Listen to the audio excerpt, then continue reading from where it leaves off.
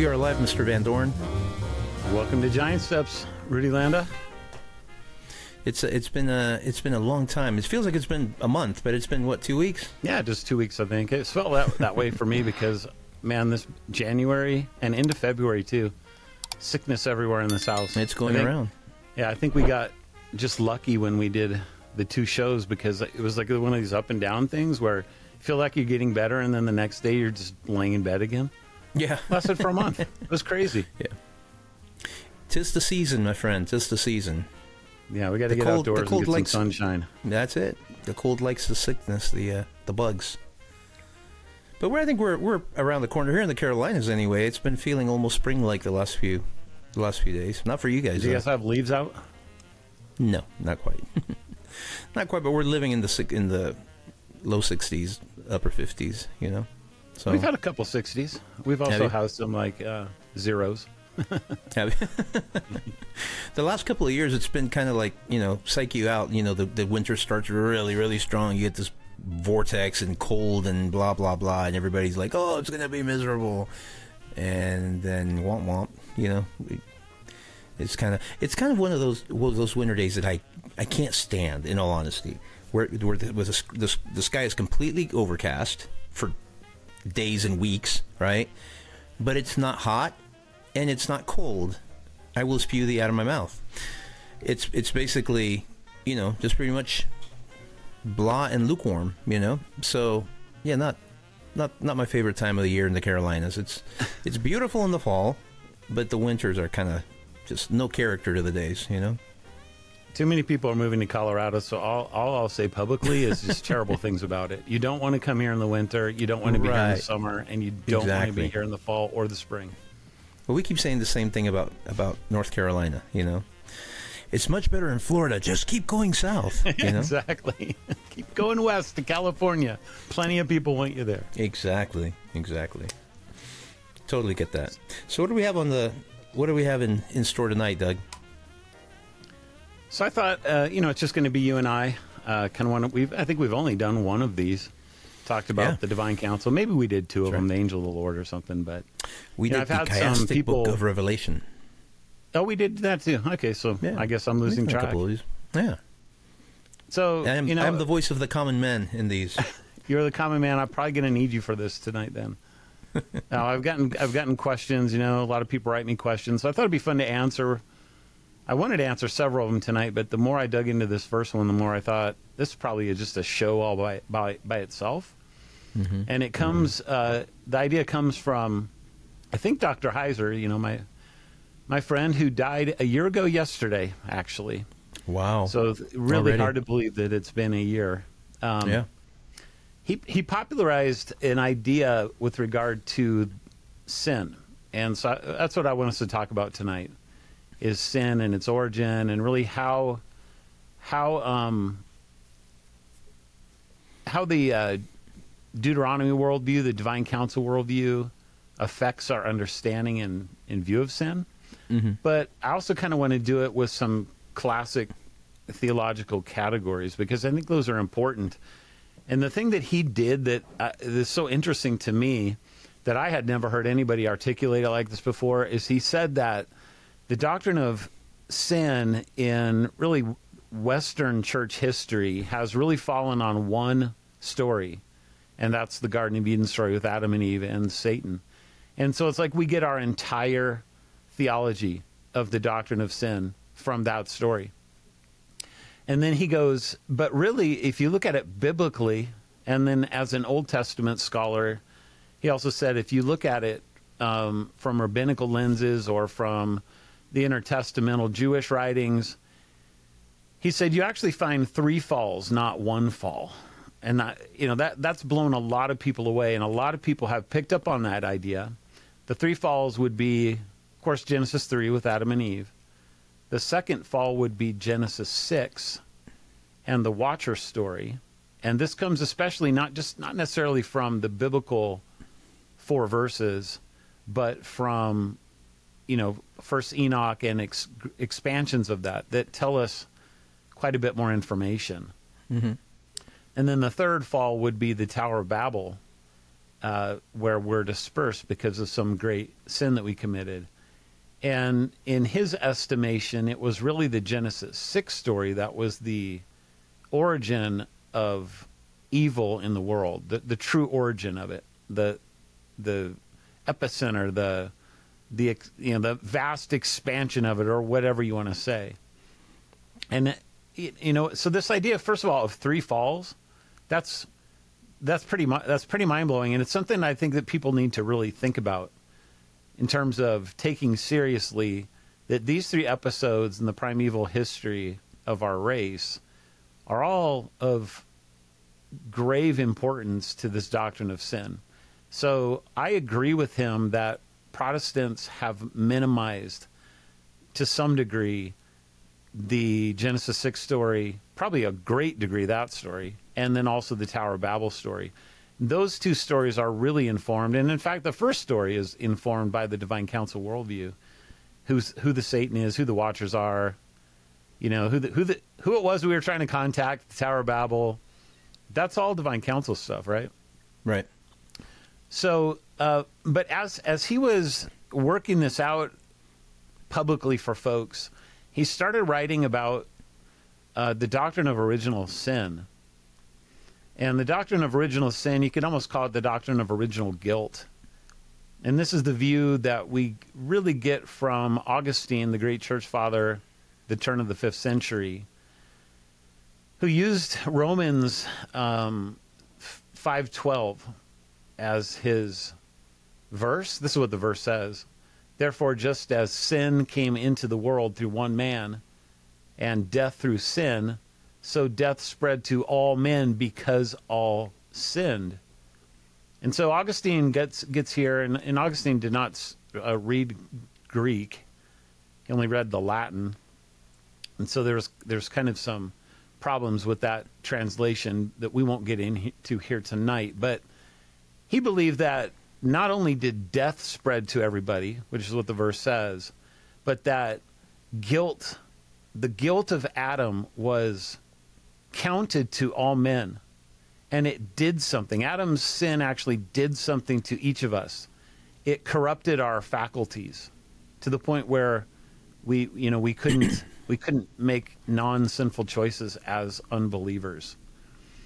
So, Heiser spent a lot of time on his blogs and stuff going through that verse, and in his mind debunking the doctrine of original sin. And this has really turned a lot of people in my circles off, because we're all confessional Christians, and we have a confession of faith that actually spells out the doctrine of original sin. And it's not just Reformed Baptists. I mean, Presbyterians, Lutherans, Anglicans, anybody who has any kind of confessional background, Roman Catholics, the whole deal. It's like the entire tradition is thrown under the bus if you throw out original sin. For those who may not be familiar with the actual doctrine of original sin, define it for them. Well, so in the Confession of Faith, I'll just use my Confession of Faith because I think that gives a good summary of it. And it says this: our first parents by this sin. So by this sin, it refers to the sin of Adam. Okay. Mm-hmm. Our first parents, by this sin, fell from their original righteousness and communion with God, and we in them. That's the key of original sin. So original sin does not just refer to the sin of Adam. It refers to the sentencing of all of us in Adam. It's different. It's not just his sin, but it's all of us sinning in Adam. That's the idea. Basically, the condition of the human race being the human race, right? So what he's trying to do here is he's trying to explain the origin of sin in all of us, even though we weren't there. So it keeps going here. So we in them, whereby death came upon all, and becoming dead in sin, and wholly defiled in all the faculties and parts of soul and body. So, what Romans 5:12 tells us is that death came upon all because of Adam's sin. That's half of the doctrine. The other half is that what happened afterward, subsequent, is that God judged Adam, and in judging Adam, he judged his posterity as well.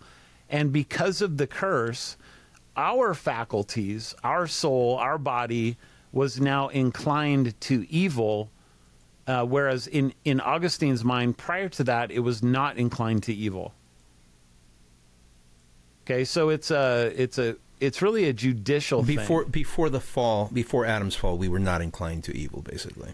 Yeah, so this is the way Augustine talked about it. So he talked about this in terms of four different states that people have been in or will be in throughout history. So you have before the fall. So the idea is what was our relation to sin before the fall? After the fall, but before salvation. Then what is the state of the regenerate person? And then what's the state of the glorified person? Okay, so you have four states, four possible states that you could be in. For us, obviously, we couldn't be there before the fall, so that doesn't apply. Right. For many Christians today, you could be. The other three could apply to you. If you became a Christian later in life, then you would be after the fall, but before salvation. Then you become a Christian, then you're regenerate, and then when you die, you go to heaven and you're glorified. Then that's a third state. Right. So this is how he talked about it. It's really interesting. He said he believed that before the fall, Adam was able to sin and able not to sin. Now you go, well, is he just making that up? Or some people say, well, that should be just self-evident. Of course, that's what it was. I don't know that it is that self-evident. What we know is that when God gave him the law, he sinned. That's what we know. Right? Right, because at the end of the day, if you really think about it, just the simple fact that Eve gave into temptation, that disobedience in and of itself is a sin. Yeah, yeah. Clearly, they were able to sin. Right. The question is, were they able not to sin? And it's really a hypothetical, and Augustine believed that they were able not to sin. After the fall, then... and there's truth to that, because up to the moment that they sinned, they had not sinned. And we don't know how long that was.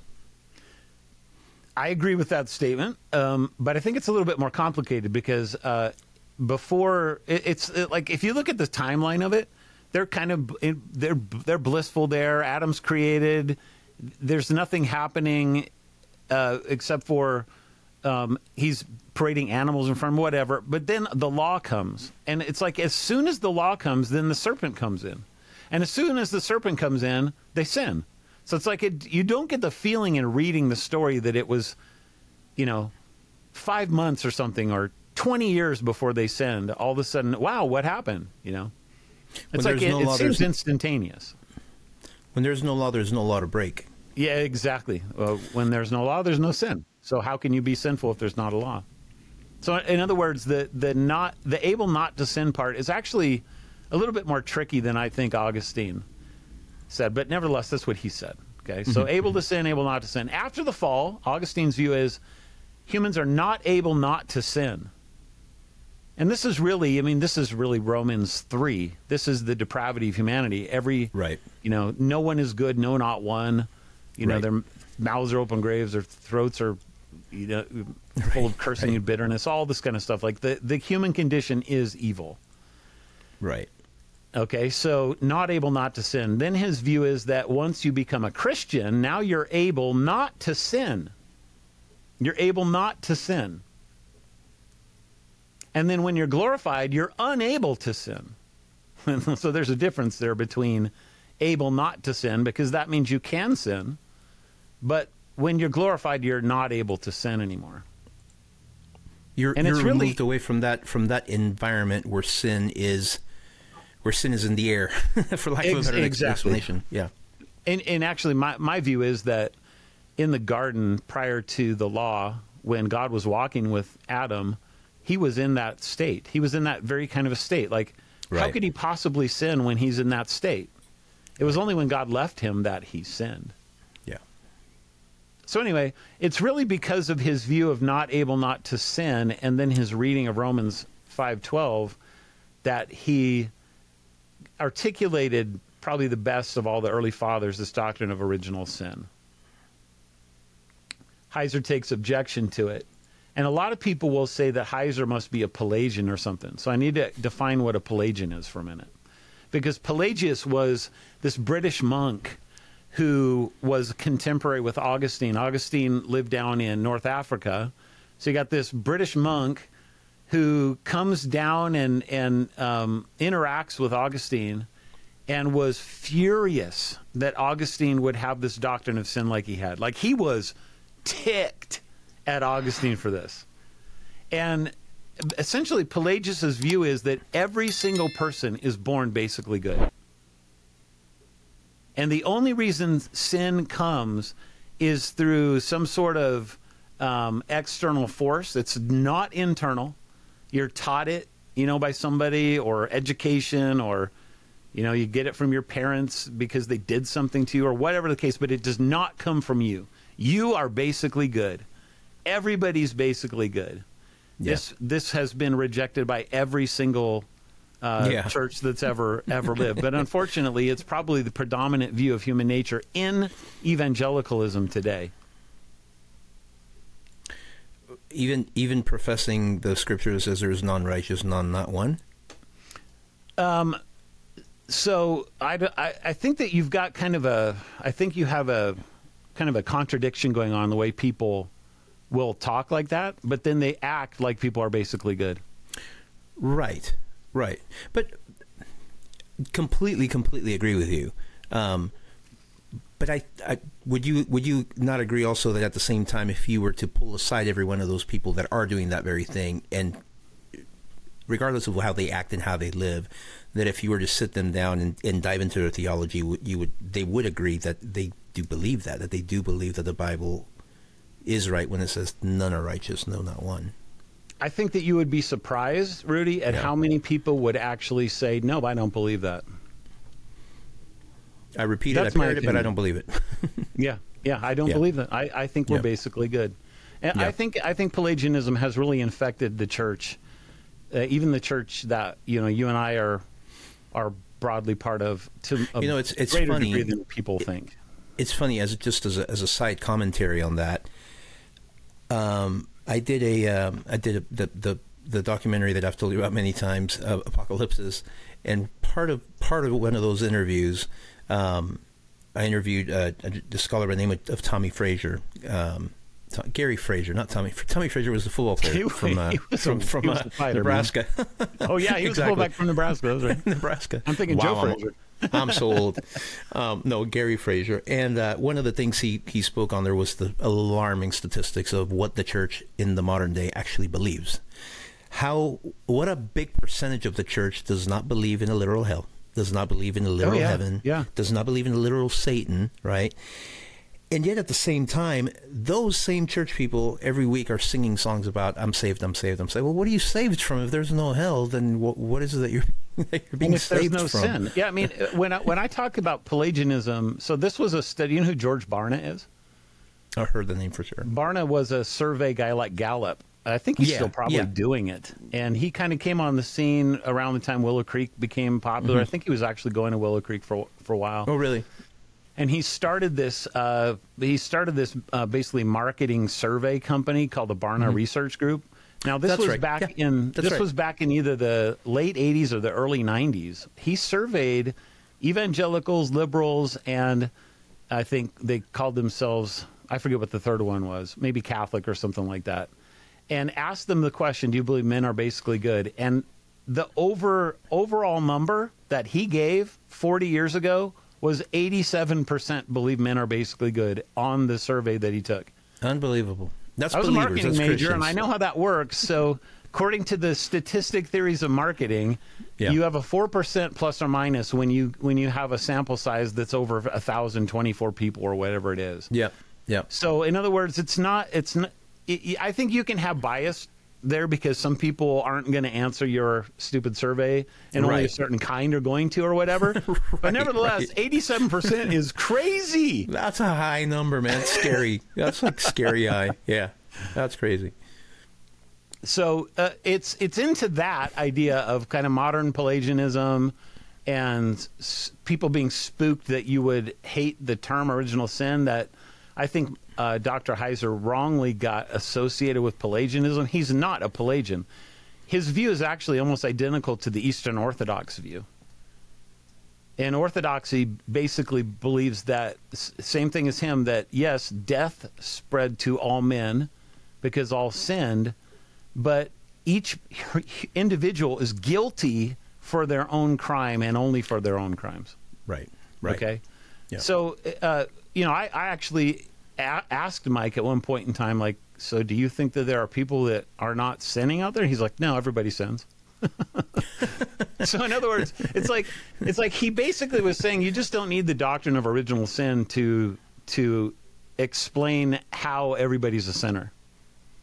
So I can sympathize with that, but I actually think Augustine was probably more right than he's willing to admit on the doctrine. And it's not because necessarily of Romans 5:12, but we need to keep reading this whole thing. So Romans 5:12 through about verse 18, 19, 20 is this whole argument that you can't just read it in isolation. So I think I'm gonna read this for us and then just pick out a couple of things to help people see what we're talking about. So I'm going to start in verse 12 again, which we already read.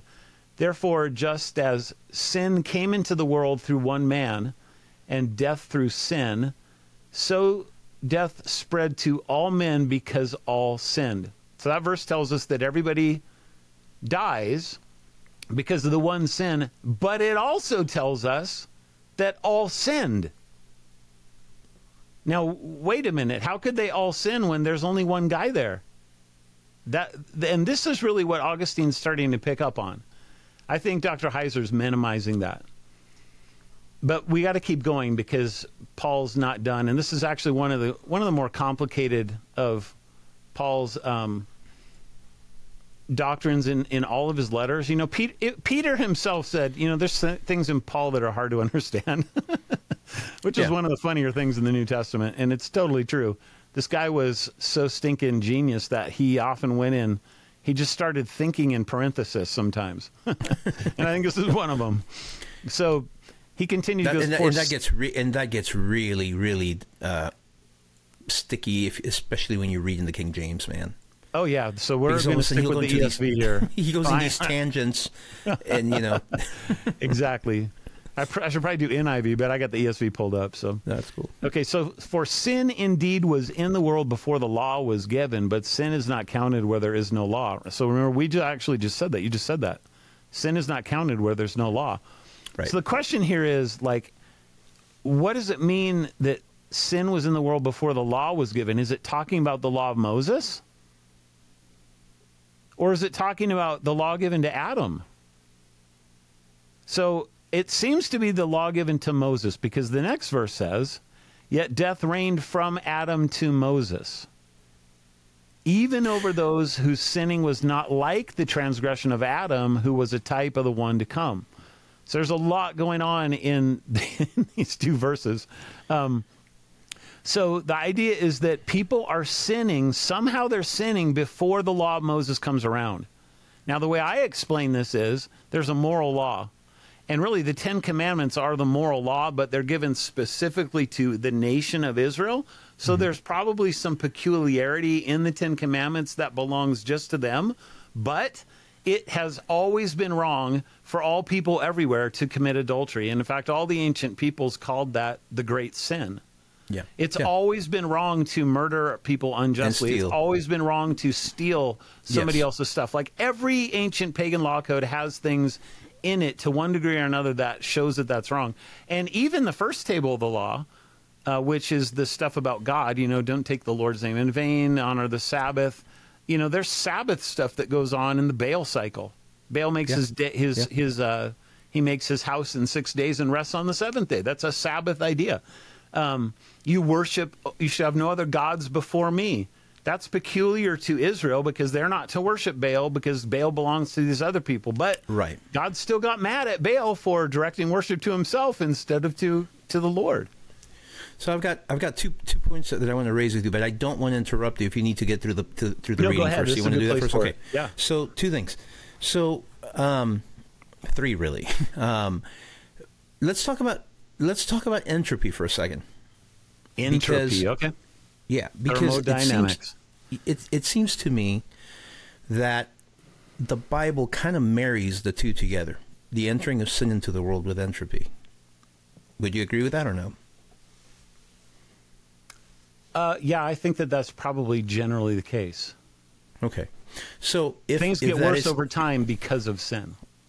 Exactly. Yeah. So my first, just something to point out about the original fall of mankind, that it changed the spiritual atmosphere in the planet, in the world. Not just, and the reason why I bring that up is because I feel like this whole entire conversation about the multiple falls, about original sin and everything else, including the law given to Israel, all of it has its attachments, and it can't exist without the interpolation of the spiritual realm.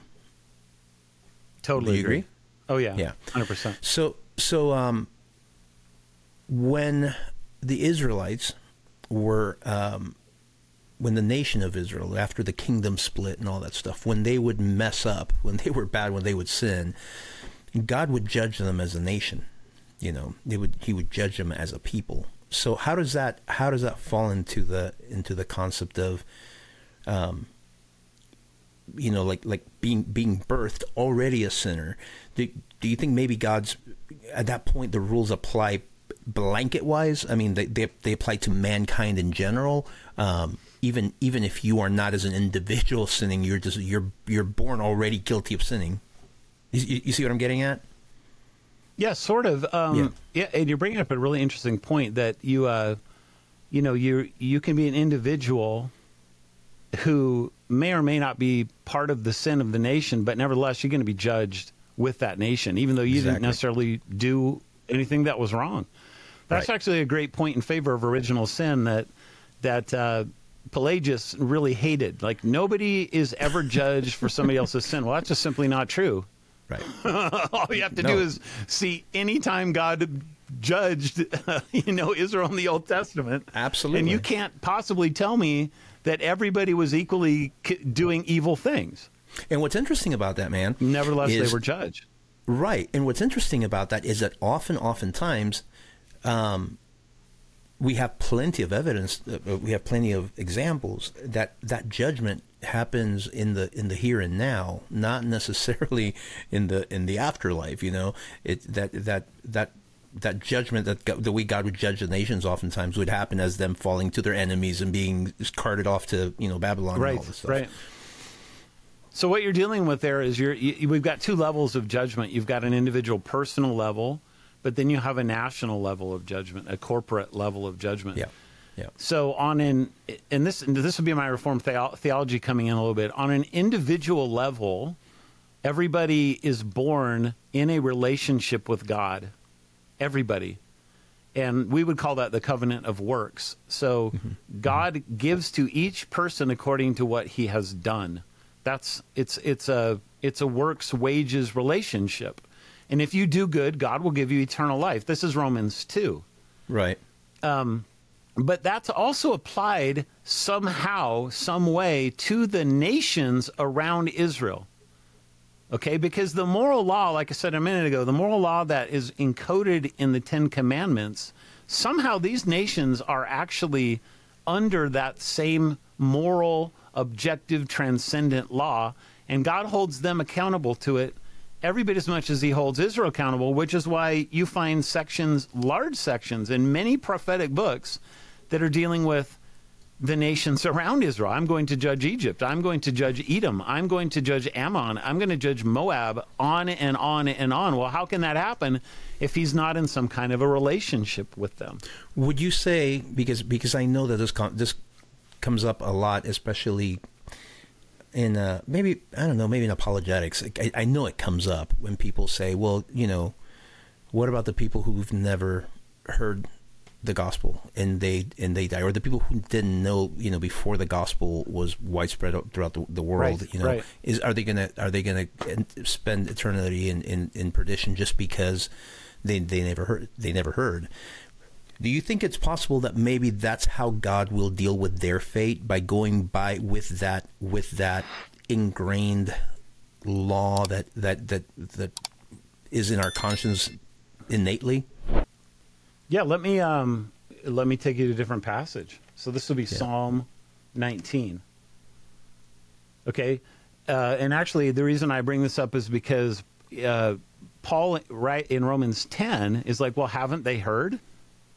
You know, how can they hear how can they believe unless somebody preaches to them? How can they, how can they hear unless somebody preaches to them? Right. And Paul's like, well, have they not heard? And he goes, well, of course they've heard. And then he quotes Psalm 19.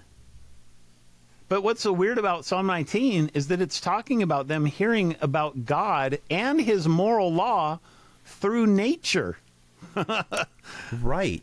Exactly. Okay, so the heavens declare the glory of God. The sky above proclaims his handiwork. Day to day pours out speech. Night to night reveals knowledge. There's no speech. There are no words whose voice is not heard. Their voice goes throughout all the earth and their words to the end of the world. And then it kind of gives a little bit of, heavenly astronomical stuff. And that's what Paul's quoting. And so in other words, Paul's answer to, well, they've never heard is, well, of course they've heard.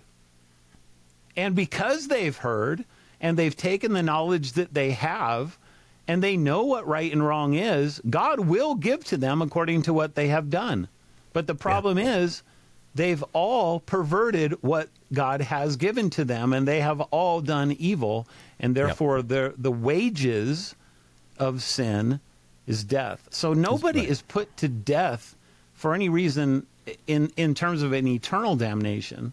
Nobody's put to death for anything other than what they themselves have done. Yeah. That's the main argument of Romans. Now that some people say, well, that flies in the face of original sin. And it does to some degree, but to another degree, it doesn't really, because all original sin is trying to do is explain that, look, we are all somehow, counted or reckoned as being in Adam when he's in the garden. He is our representative. Right. Okay? Yeah. Yep. And in other words, if I was there or you were there or anybody else was there, we all would have done the same thing anyways. It's not like, what do you think, you're better than him? He was the perfect man in the perfect situation, and he sinned as soon as the law came. It didn't take long. Right. So let me keep reading here in the Romans then. Unless do you have any more that you wanted to go on that? No, I think that's really interesting. And it's, gosh, there's so many examples of that, man. It's like as soon as you're unsupervised, Moses would walk up 150 yards up to the mountain to speak to God, and then start worshiping idols. I mean, as soon as we're unsupervised, we go bad, which is kind of a little side application about the importance of fellowship with God. Yeah. That being out of there's something about our nature, our humanity, that the moment we're outside of that air, the spiritual air atmosphere, where sin abounds, we as humans, we just fall on our faces. And bro, I believe that 1,000,000%. I mean this is Adam in the garden. Adam is created in the garden, and God is with him.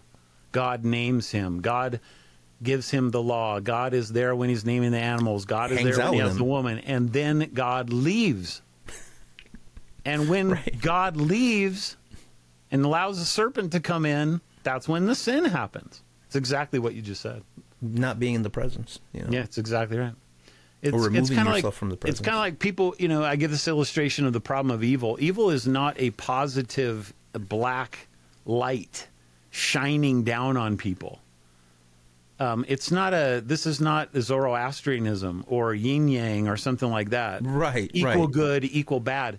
Evil is the absence of light, just like nighttime is the absence of the sun. Yeah. So God's presence is light, and as soon as God leaves in the garden, what is there? Darkness. Right. By definition. Right. Exactly. Yeah, and you go a little bit further, you can also kind of work in the application of the importance of the assembly of the saints, like the Bible says. There's probably the wrong term to use. Wouldn't be conjuring; it would be the invoking of the presence of the Holy Spirit. And so it's, you know what I'm saying, like because this. First of all, the Spirit is a spirit of light, but he also indwells believers. And so we each have that light in us as Christians. We're united with Christ, the light, by the Spirit. And so by definition, the corporate aspect of Christians being together is supposed to be exactly what you said. Yeah.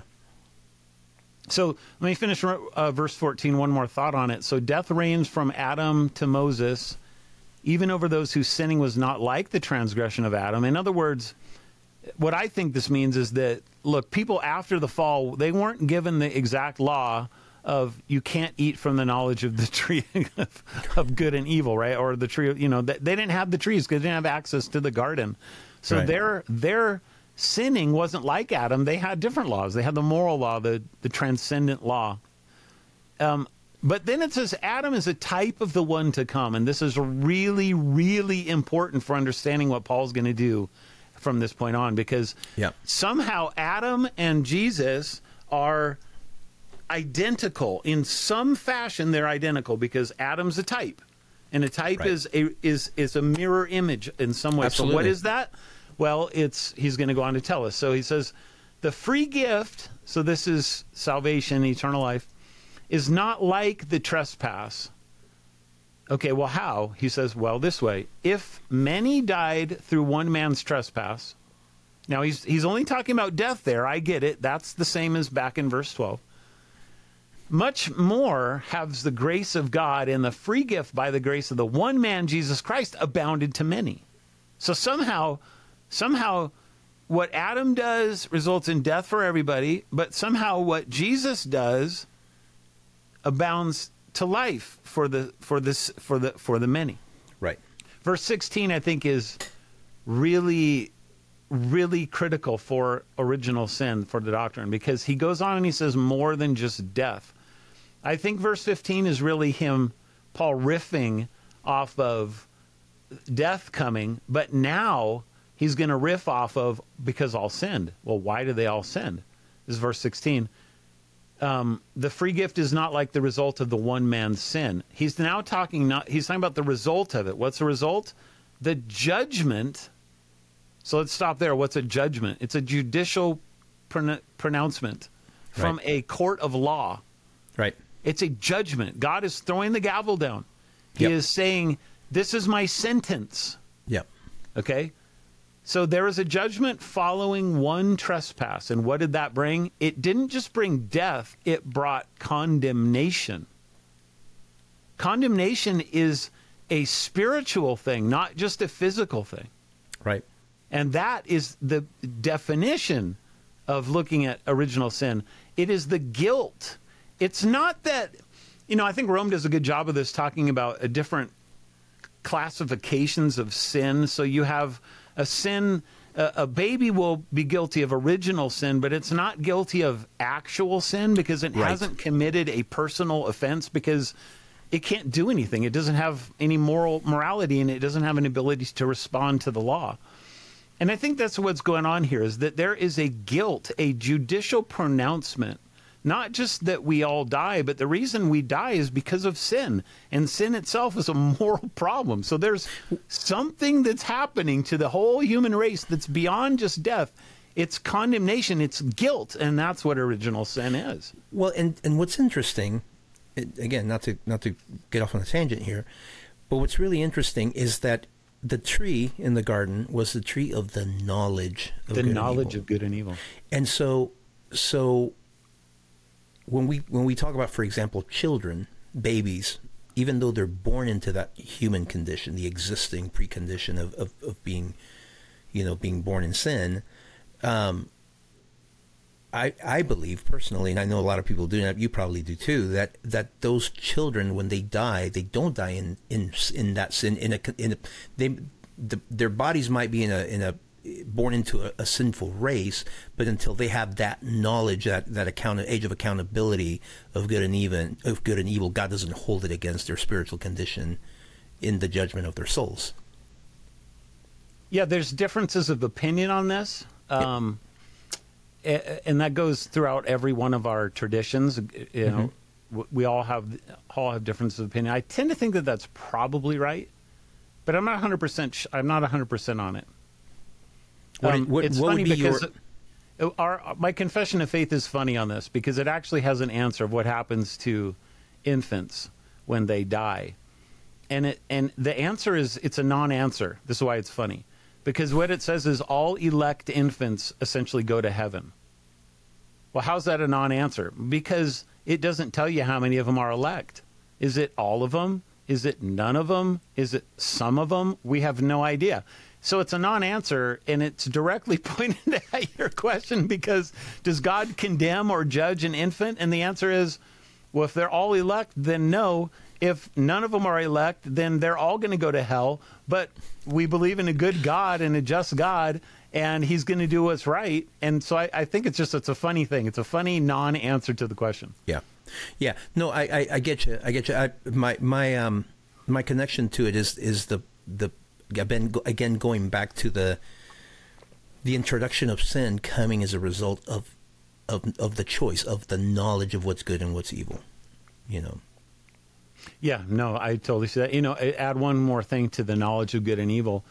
When you look later, that similar language of the knowledge of good and evil, or to discern good and evil, comes up with Solomon, and it comes up in the context of Solomon as a king making judgments from a bench. In other words, when Adam and Eve ate the tree, what they were actually doing was making a judgment against God and saying your law is wrong, and we're going to disobey your law because it's wrong.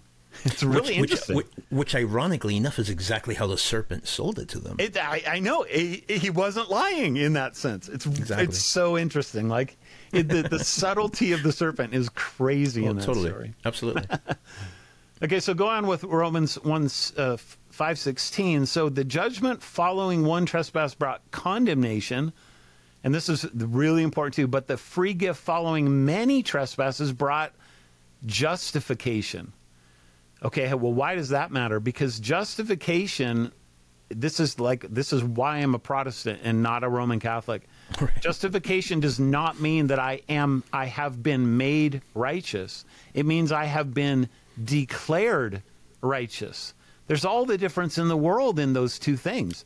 Absolutely. Okay, right? So from a court of law, the court of heaven, God has thrown down his gavel and said, the law does not see you as guilty, even though you are. Now, if these are in parallel, then that means that the condemnation has to be a similar sort of a way. You may not be personally guilty, but the court is going to view you as guilty because you are in Adam, whereas I am not viewed as guilty because I am in Christ. Exactly. And that's what he's saying. And that's pretty hardcore doctrine of original sin. Well, that's very loaded, very, very loaded, because that completely just obliterates the secular argument and reinforces, obviously, the biblical argument that it doesn't matter how good you are, man. It does not matter how good you are. It's not and it says, saved by grace, not by works, so that nobody can brag. That's exactly right. And what's interesting is that, yes, we're declared righteous, right? We're declared new creations or whatever. But the interesting thing is then Paul goes and gives us 2/3 of the New Testament and saying, okay, you've been declared righteously, but you have to live like this, because you have to represent your righteousessness correctly. That's exactly right. And what he does is, and I tell this to people, the milk and the meat. A lot of people, especially the way that sermons are delivered these days, you would think that the milk is do good, don't do bad. And that the meat is the doctrine of justification, the doctrine of soteriology, the doctrine of election. Nope, it's exactly the opposite. Exactly. It's the other way around. The milk is your theology. The meat is your ethics. And it has to be that way, because only a person who understands their position in Christ and what he's made them is able to respond properly without becoming either legalistic or some kind of a antinomian who just says, well, who cares, to hell with it all. Right.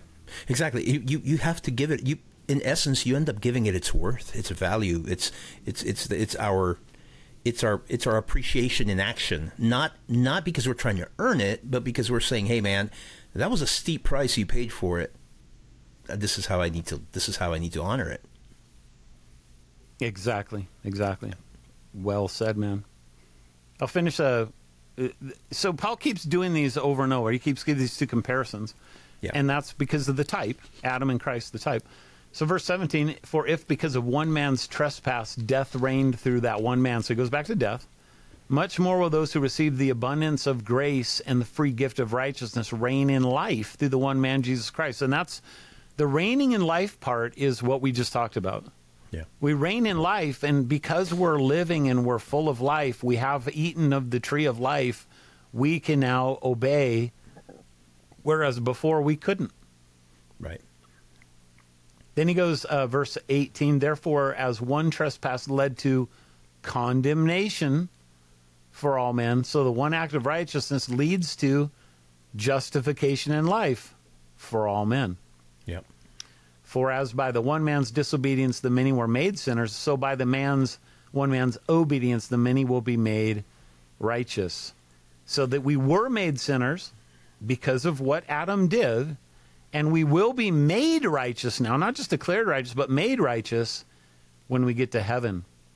So, you have any last thoughts about that before we kind of go on just a little bit with the Gen 6 and 11 stuff? I'm right there with you. It's good stuff. Okay, so Dr. Heiser talked about something here. He goes, when you look at intertestamental literature, you will see that they basically maximize the story of Gen 6, and that becomes the dominant theme of where sin comes from. Now, I think he actually overstates this quite a bit. Yeah. Because there's actually entire books written about just Adam and Eve and their sin. The life of Adam and Eve, the apocalypse of Moses. There were plenty of books that were written in those days that talked about Adam and Eve and their fall and what it did. So if anybody's heard that, I just want to say, yeah, I think that that's not quite as true as what he wanted to say. And that's why I'm spending most of the time here kind of defending this idea of original sin, and that it really, really is fundamentally important what happened in the Garden of Eden. It's not like the really good stuff is what happens, or bad stuff is what happens in Gen 6. No, the whole groundwork was laid in Genesis 3. And Mike would have agreed with that part of it. Sure. Yeah. So when you come to Genesis 6, then, it's like, how do you deal with this? So on the level of the Scripture, you have 4 verses, and then you have all of a sudden the flood comes because all flesh has corrupted itself. And, in the standard Sethite interpretation, you just think, well, they're just marrying, Christians are marrying non-Christians, and it's just kind of, you go to Jesus, they're eating and drinking, they're just kind of being good secularists, whatever. You just don't get this understanding of the true depths of depravity that had to have been going on for God to wipe off the entire face of the earth, right? Yeah. No, definitely. So and this the is thing where, is, if you look at the world where it is now, like the level of depravity that we see around us, and we're not flooded yet. But he said he wouldn't flood us, but we haven't been destroyed yet. Right, burned. Then it kind of gives you an idea of how bad it had gotten. It's amazing to think about. I don't know how much you've thought about this, probably a lot, but just in the last 2-3 years, how exponentially more evil our society has become. Yeah.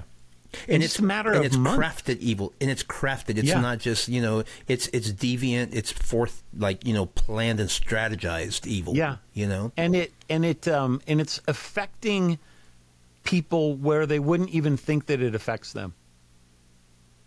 They don't even realize they're, like you said, they're breathing in the air of sin, and they're not able to extricate themselves from it, and so they just kind of go along with it. They just capitulate to it, but they don't really think that they are, because I'm a Christian. Right. So where we get the majority of our information about what happened at the Genesis 6 story is really from books like Jubilees or First Enoch. Mm-hmm. And I really think the Enoch stuff is fascinating because it doesn't tell us that men are sinners because of the Watchers, but what it does say is that men got some help. Basically, the Watchers come down. Azazel teaches us warcraft, the making of swords, all this stuff. And then it just starts naming angel after angel after angel. This angel taught us to think about the stars. This angel taught us about makeup and wearing of, fashionable clothes. This angel taught us about the writing down books. And it just goes on and on. Narcotics, and it does not put this in a good light. Yeah. Narcotics. And that's right. Medicine. Exactly. Yeah. It's funny, man. So it's like people read that and they go. People read that and they go, well, so is writing a book evil then because the Watchers taught it to us? And no, that's not the point. No, that's not the point. And wearing makeup isn't evil because the Watchers taught it to us. Right. Having a sword, carrying a sword, defending yourself is not evil because the Watchers taught it to us. But what it is, I think, what's going on here is that they somehow were giving to us seeds of information that probably have roots in the spiritual realm and not in our realm. Absolutely. And we're not able to handle that information the way that we should. And we pervert it, and they knew we would pervert it to our own destruction. I read a book years ago, called Anthem by Ayn Rand. And it was a really interesting book. I might have read it in high school. It's been that long. I don't remember. But the entire premise of the book is it's a dystopian society in the future. And they've completely removed, obviously very probably Soviet era type of writing, Right. But they had completely removed in this utopian society the concept of the word I or you. And it had been completely replaced with we. The collective, okay? The board. The collective, exactly. and all these events transpired throughout the whole entire book and everything, but at the very, very end, they discovered the word I. And it was like everything fell into place, and it facilitated everything they'd been wanting to communicate, everything they'd been wanting to express, et cetera, because they figured out the concept of the singular. It almost feels to me like that was the same facilitating that the Watchers gave a sinful race. It's like they knew there was something. They knew there was something more that would help them express their evil tendencies. And the Watchers gave him just enough of a springboard to go down those roads. It wasn't per se, again, like you said, that like necessarily that makeup was bad or that medicine was bad or that writing was bad or whatever. But it was like, here are the tools that you can have to unpervert everything. Mm-hmm. Because we know you can take the same tools and use them for good, but we also know that you're not going to. Exactly. When you said that about Ayn Rand and her book, yeah. I thought immediately of Neil Peart because he was a huge Ayn Rand was he really? fan.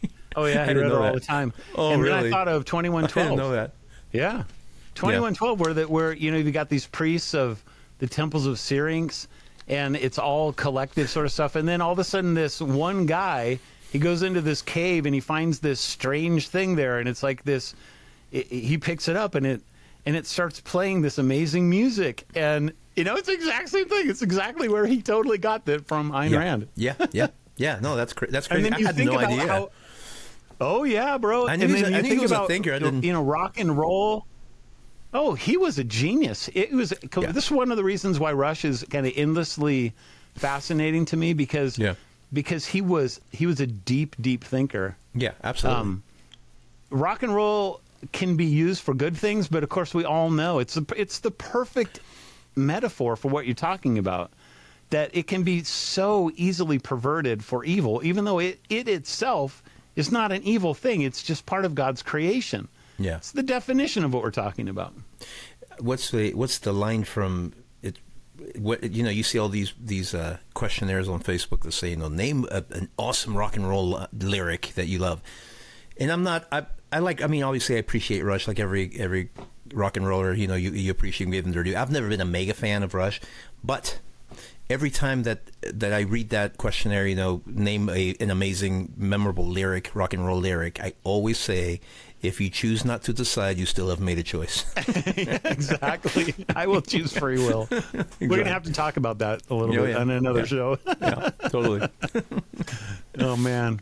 So, anyway, I think that the Genesis 6 thing is really important for the exacerbation of evil, the multiplication of evil. Yeah. It's not like we couldn't have done it on our own, I don't think, but we had help. And it's very clear that help led to really, really terrible places, and God destroyed the entire earth because of it. The last one is the Tower of Babel, of course. Yeah. And this is greatly minimized, and it really shouldn't be, because there's no doubt that you have these 3 epic falls within 11 chapters, and then that sets the stage for all the rest of human history. Yeah. Right?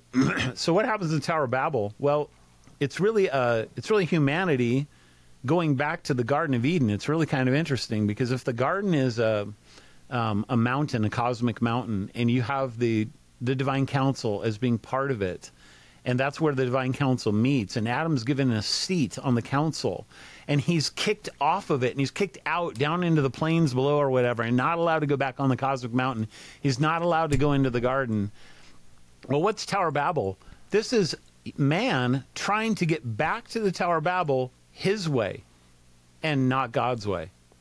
And of course, the way that we do that necessitates that we call upon the fallen Elohim, the gods, the fallen angels, and we start making contact with either older entities or the Olympians that threw the Titans into Tartarus, or whatever the case it is. And it's like, this becomes, God knows, it's like we've already done this once, so I'm going to have to scatter you and confuse your language so that you can't do it again, because I can't have that situation on the earth until perhaps the end of all things, when he might bring it back. But can you give a little bit of for the common man whom I represent? Can you give a little bit of because the Bible, I mean, the Genesis just jumps leaps and bounds and doesn't worry about the time frame that went on and the repopulating of the earth and all this stuff. But can you give a brief narrative maybe of post flood? God destroys the world. And obviously, we don't know exactly how long it happens. I don't think we do between that and the Tower of Babel. It happens almost immediately in Genesis. But lay out the situation. The world had repopulated. Well, maybe not necessarily the whole world. Mankind. I'm sorry, mankind is what I mean to say. Mankind had repopulated to some degree. Yeah, there's no doubt we've repopulated to some degree. I mean, the problem with you can't give a tight time frame, because there could be all kinds of gaps going on in the genealogies, because they're really symbolic. The numbers that they give, like 10 generations from Noah to Abraham, or 10 generations from Adam to Noah, that's symbolic stuff. And I get that answers in Genesis and stuff will come back and say, but it tells you when they died and everything. Okay, that's fine. But what we do know enough is that there's this, I think that it's 5 generations down, something like that, from Noah. Okay. Now, if you just take, just take the most conservative way you could possibly do it. These people are living to be hundreds and hundreds of years old. Right. They're having tons and tons of kids.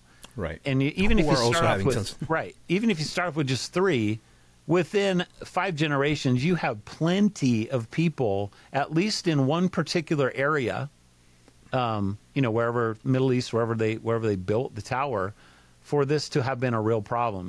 Whether or not there was other people all over the face of the earth, I don't think that necessarily matters. But yeah, there was enough people there, and then God, my guess is that it wasn't like the whole earth was filled with humans again, but this area had so much stuff going on. They had been able to rebuild civilization. They had rebuilt cities. They were starting to get into art and music and all the things that they were doing before the flood. And it's like, all right, it's time now to investigate what happened and see if we can't recreate it. So the basis of my question, which thank you for answering that, but the basis, I guess the reason why I'm bringing that up is kind of to drive to the next point, which is to say, and you, I think you're starting to talk on it, what drove them to go to that next level again? Because you would think that the stories coming down from Noah, from their ancestors, I mean, they're not as removed now to all that, like the population that got wiped out was to Adam, right? You have a whole, you would think you have a much more clear understanding. Y'all, God destroyed the world, and we're the only ones that survived. Let's be good, right? But all of a sudden, something happens that all of a sudden has them knocking on heaven's door again. What do you think that it was the stories about the way the world was before the flood that maybe started seeming appealing to them? Okay, so let's just think about the text itself. So before the flood, and I forget the exact verses and exactly what it says, but God gives a pronouncement of the nature of humanity, and he says, I'm going to destroy you because every thought of your heart is only evil all the time. Well, God makes the exact same pronouncement after the flood when he gives the rainbow covenant, and he says, never again will I destroy all of humanity, even though I know that every single intent of your heart is only evil all the time. Yeah. That's why Genesis 3 is so important to understand that, right? And then you have, immediately after that, you have kind of if you think about the flood episode as kind of a returning to Genesis 1, where, everything is covered in water and then the land comes up and the man is given, brand new life over the whole thing is, it's recapitulating Genesis 1. Well, guess what happens? Noah goes into this vineyard and he plants a vineyard, he gets drunk, and he immediately sins with his most likely grandson, Canaan. It's Ham who sins with his wife, Noah's wife. Right, and Canaan is the product of it. Right. And the point is, that is depicting for us Genesis 2 and 3. It's the fall.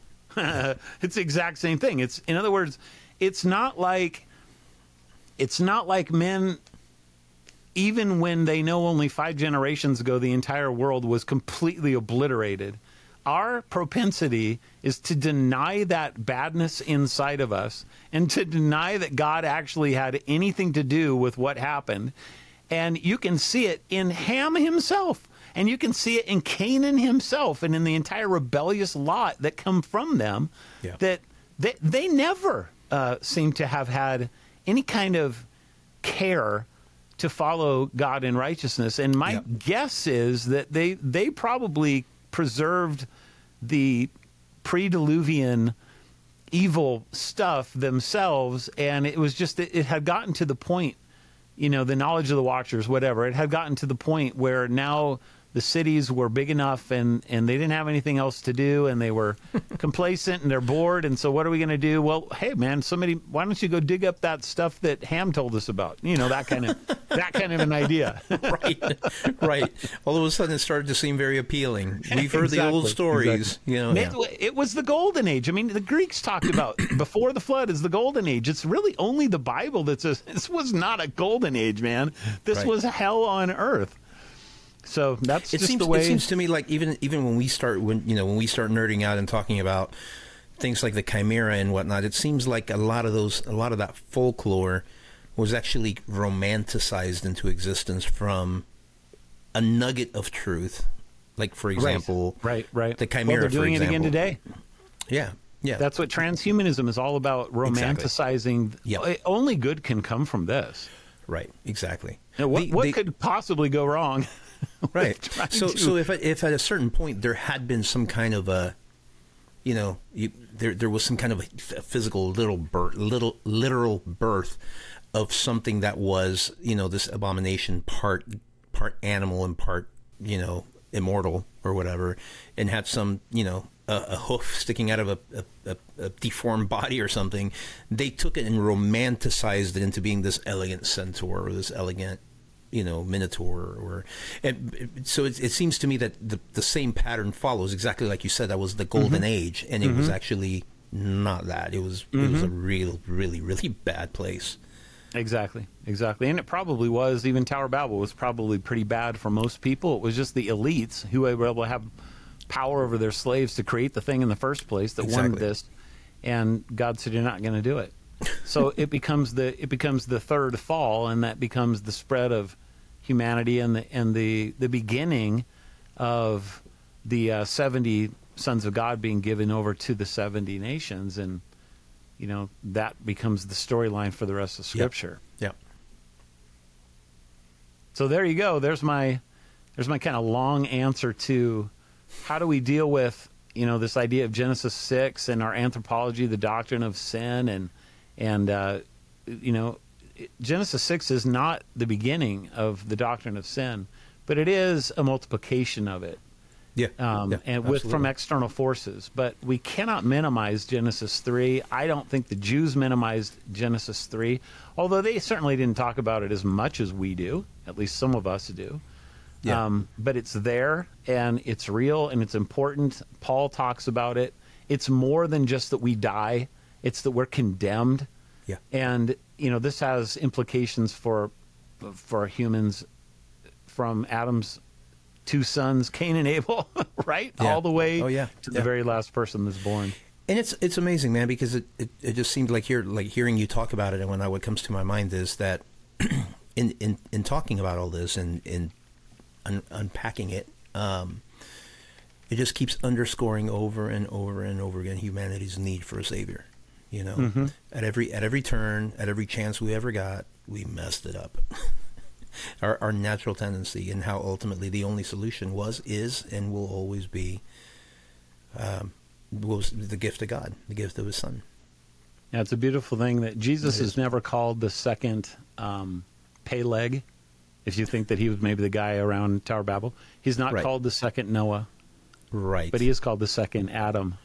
Yeah, and he's called the last Adam, and the reason why is because exactly what you said. Adam fell. All these other representatives, whether it's Noah or Moses or Levi or David or Abraham or Peter, not a representative, but you go into the New Testament, they all fell. Every one of them. Yeah. Every single blasted one of them. And the prophets, they all fell. The priests, they all fell. The kings, they all fell. You and I fall. None King of us Solomon, stand. The wisest man ever. Wisest man ever, probably the most perverted of all of them, in some ways. And idolatrous. I mean, he ended up worshiping his wife's gods. It's amazing. So you're exactly right. Without Jesus, I mean, there is no hope for anyone. Yeah. He's the God man. The second Adam, but the one who breached it, because he actually is God himself in human flesh. Yeah, absolutely. It's good stuff, man. You know what we always say? It's the glory of God to conceal a matter, but it's the glory of kings to search it out. And I love it, man. It's so much fun to be able to dig deep into the Scripture and try and not just talk about weird stuff, but talk about very important, normal, like we said, milk doctrines. I love it. Can I take a small liberty real quick, Doug? And it's not like me to really do this, but for some reason I'm kind of feeling it right now. And go for it. I'm not going to get all Pentecostal on you and say I feel like somebody's tuned in and is watching this right now. I'm not going to go there, but I do know that I have a lot of friends of mine that are coming by from time to time and checking out these new ventures and stuff. And if you have been watching, and if you have been looking at this, and you know me, I'm your friend. You've probably seen me at my best. You've probably seen me at my worst. And I just want to underscore what we just talked about right now. We're not good as a race, as humans. We're just not good. All of us need a savior, and God wants to adopt us out of that sinfulness of ours, and He wants your heart. He wants your heart. And I want you to know, and I'm saying it here publicly, I have given mine to the Lord. I have. And I'm not perfect. And I mess up, and I have my bad days like everybody else. But as your friend, And as your new friend, if you're coming around checking us out, I don't want to miss an opportunity to tell you that Jesus loves you more than ever, especially in the Bible says that where there's an abundance of sin, there's an overabundance of grace, and we need that during these days that we're living in. The world has become a really evil place, and I just feel like telling you that tonight, that Jesus loves you and Jesus wants you to give him your heart. And when you do, it'll be the most amazing journey that you'll ever encounter, and making a profession of faith and asking him into your heart and giving him your heart and asking him to be your Lord will be the best thing that you will ever do. So thank you for humoring me, Doug. I appreciate it, but I really felt impressed to say that. I think about Christians, and I really think, Rudy, that there's a lot of Christians out there who don't believe God loves them. Yeah, I agree. Like, they don't act like God loves them. They don't talk like God loves them. They don't talk like what Jesus did for them and what they say they believe makes a difference in their life. Yeah, they have almost a tyrannical view of the Father. Yeah, and maybe a hippie view of Jesus. They've completely divorced who the persons of the Trinity are from one another, both in their justice and in their love. And God loves you, Christian. He absolutely does, and we need to wrap that around our heads more than ever in these days. It's a good word. We're a very coming from the church. We're a very condemnation-oriented people, And again, it's not that our sin needs to be trivialized. It doesn't. Sin is sin. God hates it, but he hated it so much that he gave us Jesus. He paid a steep price for it. And yeah, Doug, I could not agree more. I feel so many Christians have just absolutely given up in what they set out to originally be because they have been so over-condemned, It's a strange thing, I think, Rudy, that when you believe that, it can go in different ways, but when you believe that you're basically good, it kind of takes, like you said at the beginning, it takes away your need to even know, why do I even need to be saved? Right. But when you believe that you're totally depraved, that you really are a bad person, your nature, that can lead in two different directions. It can become totally self-condemning, and you never get out of that. Sure. And you're not able to accept Christ's love for you. That he loved you when you were a sinner, when you were his enemy. He loved you, and he died for you. Yep. But the right response to it, we do this in our church every week. Yeah. We have confession of sin at the very beginning of our church. We publicly confess, and then we privately confess. And the reason we do that, we do it before we sing a song, because I really believe that one of the reasons people are so judgmental is because they're not able to grasp their own sinfulness, their own personal sinfulness. Yeah. And the world sees us as judging them. And it's not wrong to judge sin. That's the lie. Like, people think that, well, so you're going light on sin. No, that's not it at all. It's that you have to get this in the right order. Judgment starts with the house of God, as Peter said. Correct. I'm the one who's the sinner before you are. Yes. Take the log out of my own eye before I go looking at the plank in yours. And when you do that, you're able to have a different attitude towards the sinner, even while you're still able to explain that, this is not right, this is not good. Whereas judgmentalism, it doesn't have the ability to look inward at itself. It can only look outward. And it leads to that kind of condemnation that brings, like Paul said, it brings about the blasphemy of other people because of the things that you're doing. Yeah. And you're not willing to admit it. Such a nuanced and such a subtle tool of the enemy, because he revels in being a condemner. It's a very good tool. Once he's lost the ownership of your soul when you've given it to God, then all he has left to do is just to condemn you and put this gigantic, that's all he can do. He's the accuser, magnifying glass on every single little thing that you do. Yep. The accuser. Think about that. He's the accuser. That's his title. Yeah. But the accuser of our brothers has been thrown down. Yeah. Yeah. That's why justification is so important. We are counted as righteous, reckoned as righteous, declared righteous, even though we're not. And it's the most crazy, gracious, inexplicable thing that I can ever put my mind to thinking to. Yeah. Thank you for humoring me on that tangent. It's good stuff, man. Yep. I hope you all enjoyed the show, and we hope you're enjoying Giant Steps. And Yep. if you do, tell other people about it. Click the thing, do the thing with the like button, whatever. Smash that like button and subscribe. Such a dumb thing. Just share this. Just share it. Just tell people about it. Tell people, if you like exactly. it, tell people about it. Exactly.